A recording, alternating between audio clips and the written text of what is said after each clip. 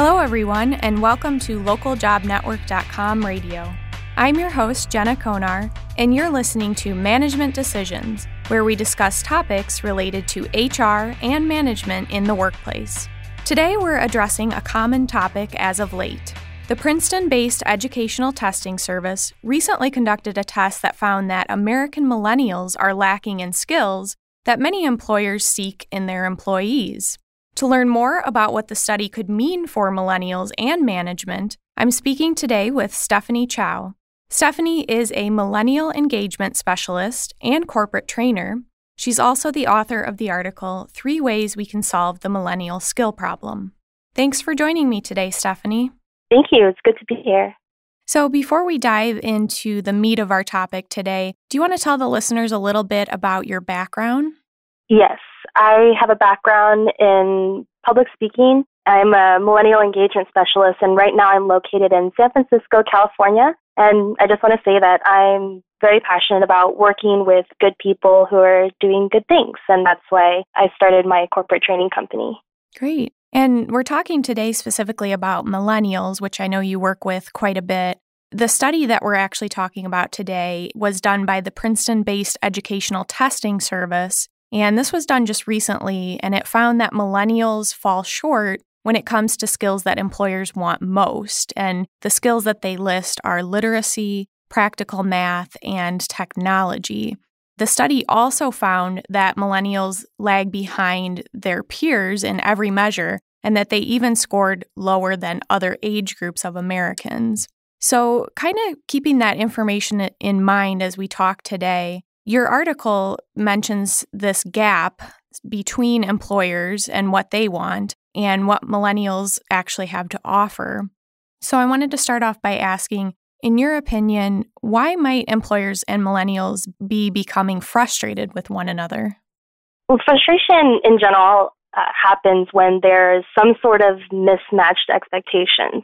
And specifically with employers and millennials from my client work, I've noticed a negative feedback cycle that happens when managers expect their millennial employees to have a certain skill set, and when those millennials expect their job description to be a certain way, what happens is they either don't communicate to each other or are not aware that these mismatched expectations are there. What ends up happening is oftentimes millennials will quit, employers get frustrated because they wasted time training these employees, and no one wins. So that cycle seems to be a common source of frustration. What are some things that might be causing these mismatched expectations? Is it just the responsibilities that millennials want to take on, or is it the workplace environment or the salary? What types of things do you think are causing this miscommunication? It could be a combination of those things. It can even start with how a certain job posting is presented to prospective employees. It can have something to do with certain interview questions that are being asked or not asked. Also, managers and employees not checking in with each other as the job goes on with what's working, what's not working. So in your article, you do mention a few different ways that managers could go about solving the disconnect between the millennials and their workplace. So I wanted to cover each one today, and the first one involves technology. And you had written that technology strategies should involve all generations. So even though it's generally assumed that millennials are highly skilled in technology, is this a misconception that they all are skilled in technology?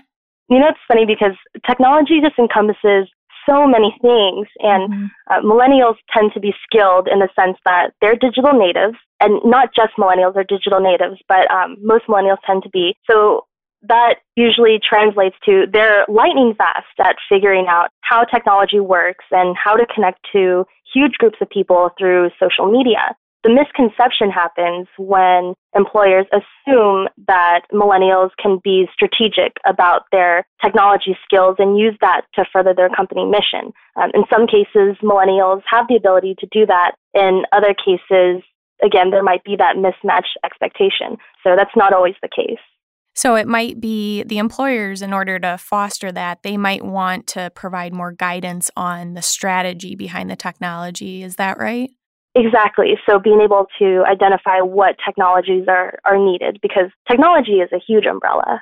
Mm-hmm. And then would you say that it's important to be training all different generations on new technology trends?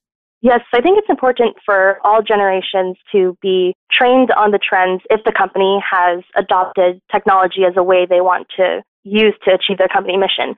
Not all generations have to be responsible for technology-oriented tasks, but it's critical to identify, like we were both mentioning before, what technologies are relevant in that particular workplace, and for all generations to understand how that contributes to the bigger picture. And one of the things I see in reading about this topic and how millennials maybe aren't achieving what their employers want them to achieve in the workplace, many people will say that a 4-year degree might be not enough for the work environment. And in the past, it's always been seen as if you have the 4-year degree, then you're adequately ready to be in the workplace. Would you say that there are other skills in addition to that education that young workers need to supplement when they're going into the workforce? I am a huge supporter of the idea that communication is key, and I'm actually writing a book on this, but communication is key both in the sense of public speaking and interpersonal communication. While I think that having a 4-year degree is helpful, learning communication skills isn't typically inherent in that 4-year degree unless you're involved in student organizations or taking public speaking courses. For public speaking, it's knowing how to convey your message effectively and present yourself in front of a group and to feel confident about both of those things, whether or not you give presentations at work.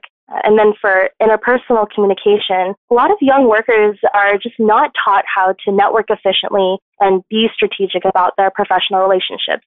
That's a difficult thing to teach when you're getting a 4-year degree. So I would say communication is most definitely one of those things. What suggestions would you have for managers who want to develop skills in millennials? Would it be, to have workshops on communication and how to network, or what are some practical ways that they could help millennials in their workplace? Yeah, I think that's an awesome start to have to this, having in-house workshops for their employees to learn networking skills, for example. I always think it's awesome when companies pay for professional development and continuing education for their employees. But if that's not already something that they're doing, that's a huge investment to make. That's a huge ask to put out there to companies. I think the biggest way that managers can help their millennial employees, and it's something that I've seen everyone can do, is to at least identify areas of strength and improvement. A lot of times millennials aren't aware of the skills that they're lacking. So if managers are encouraging them to join a Toastmasters club, attend local industry events, take free online courses that'll help them be successful, that's a great way at the minimum to show that managers are aware of millennials' value to the company. And I've read a lot, too, about how millennials really value feedback and constant learning and training. Mm-hmm. So I think that would be a great way to just add to that. So then the third topic I wanted to cover was becoming a mentor and not just a manager.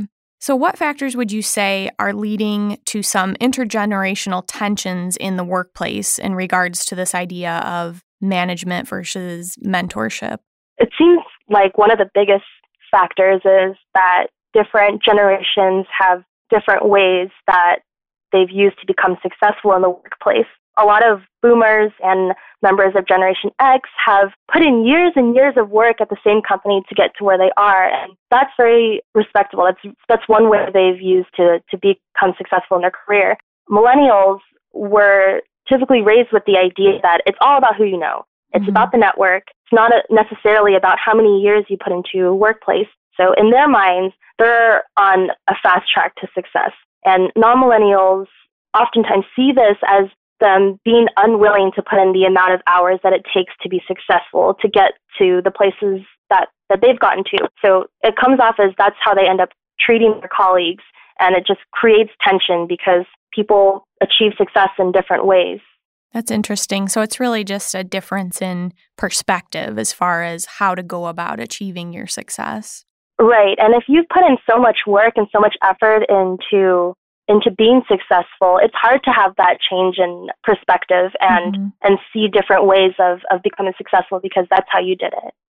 Why would you say then that offering mentorship to millennials in the office is really important to the overall success of a company? I think it's a lot of companies don't usually emphasize mentorship because it's so hard to measure the return on investment. But mentoring millennials, or even being mentored by millennials in certain areas, is a great way to position yourself as a leader within the company. And because you're directly contributing to the success of other people within your company and thus your company as a whole. And then companies who have a culture of mentorship and not just certain managers here and there, that's a great way to even position the whole company as a reputable leader in their industry.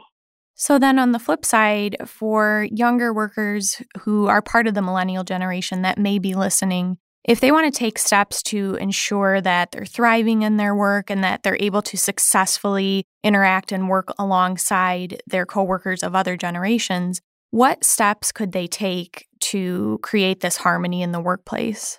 I'm really glad you're asking this question because this whole generational thing isn't just about what non-millennials need to do for millennials. Millennials need to put in work as well to make their life successful. Mm-hmm. They should be proactive about their professional development. And with a lot of resources out there, they can research industry associations, they can join, or courses to take that will help them. There's a lot of free courses out there online. And most importantly, millennials should tell their manager about these steps that they're taking to ensure their own success, because it shows that they're not just asking, they're also trying to help themselves. So showing managers that you're also taking steps to be successful at work, you can also ask them to support you, whether it's financial or not.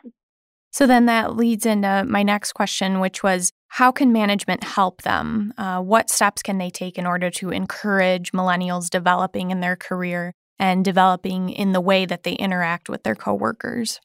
Jenna, you mentioned this earlier, and this is totally hitting the nail on the head. One of the things that I see millennials request the most is feedback from management. Mm-hmm. They want to know how they're doing. And it's not just about managers telling millennials that they did a good job and to give them a gold star, which is oftentimes how that's interpreted. But the most successful managers that I've worked with are those that provide feedback to millennials on what they are doing well and why. So not just affirming their work, but also explaining why it was good what they did, mm-hmm. as well as challenge them in future projects to keep them growing. So having that balance of affirming their work and also providing them improvements on how to be even better in the future is what will help that be successful.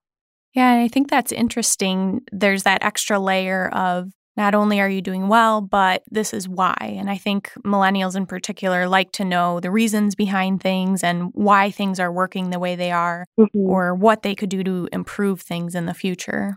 Exactly. So as we come to a close here, I wanted to give you the floor at the end just to offer any final words of advice. Maybe it's to a manager who's listening. Maybe it's to a millennial who's listening. What final insight would you like to give our listeners on this topic? Yes, I did want to add one thing, that this whole topic of generations is just one lens through which we can look at how we can improve things in the workplace. A lot of issues are coming up because millennials versus non-millennials is such a hot topic. Mm-hmm. But certain requests that are being made, like more flexible work hours, more education, more feedback, generally they're attributed to millennials, but a lot of non-millennials are also asking for these things. So I just want to conclude by saying that it's important to recognize the strengths and experiences that each generation can bring and to forge these into a better workplace and to harness them to empower the company as a whole. And there you have it. You've been listening to Management Decisions with our guest, Stephanie Chow, discussing ways that we can solve the millennial skill problem. Thanks for sharing your insight with me today, Stephanie. Of course. Thank you for having me, Jenna. And if you'd like to share your insight on this topic or a suggestion for another podcast idea, email us at lljnradio@localjobnetwork.com or find us on Twitter under @theLJN. Once again, I'm Jenna Konar, wishing you the best of luck with your management decisions.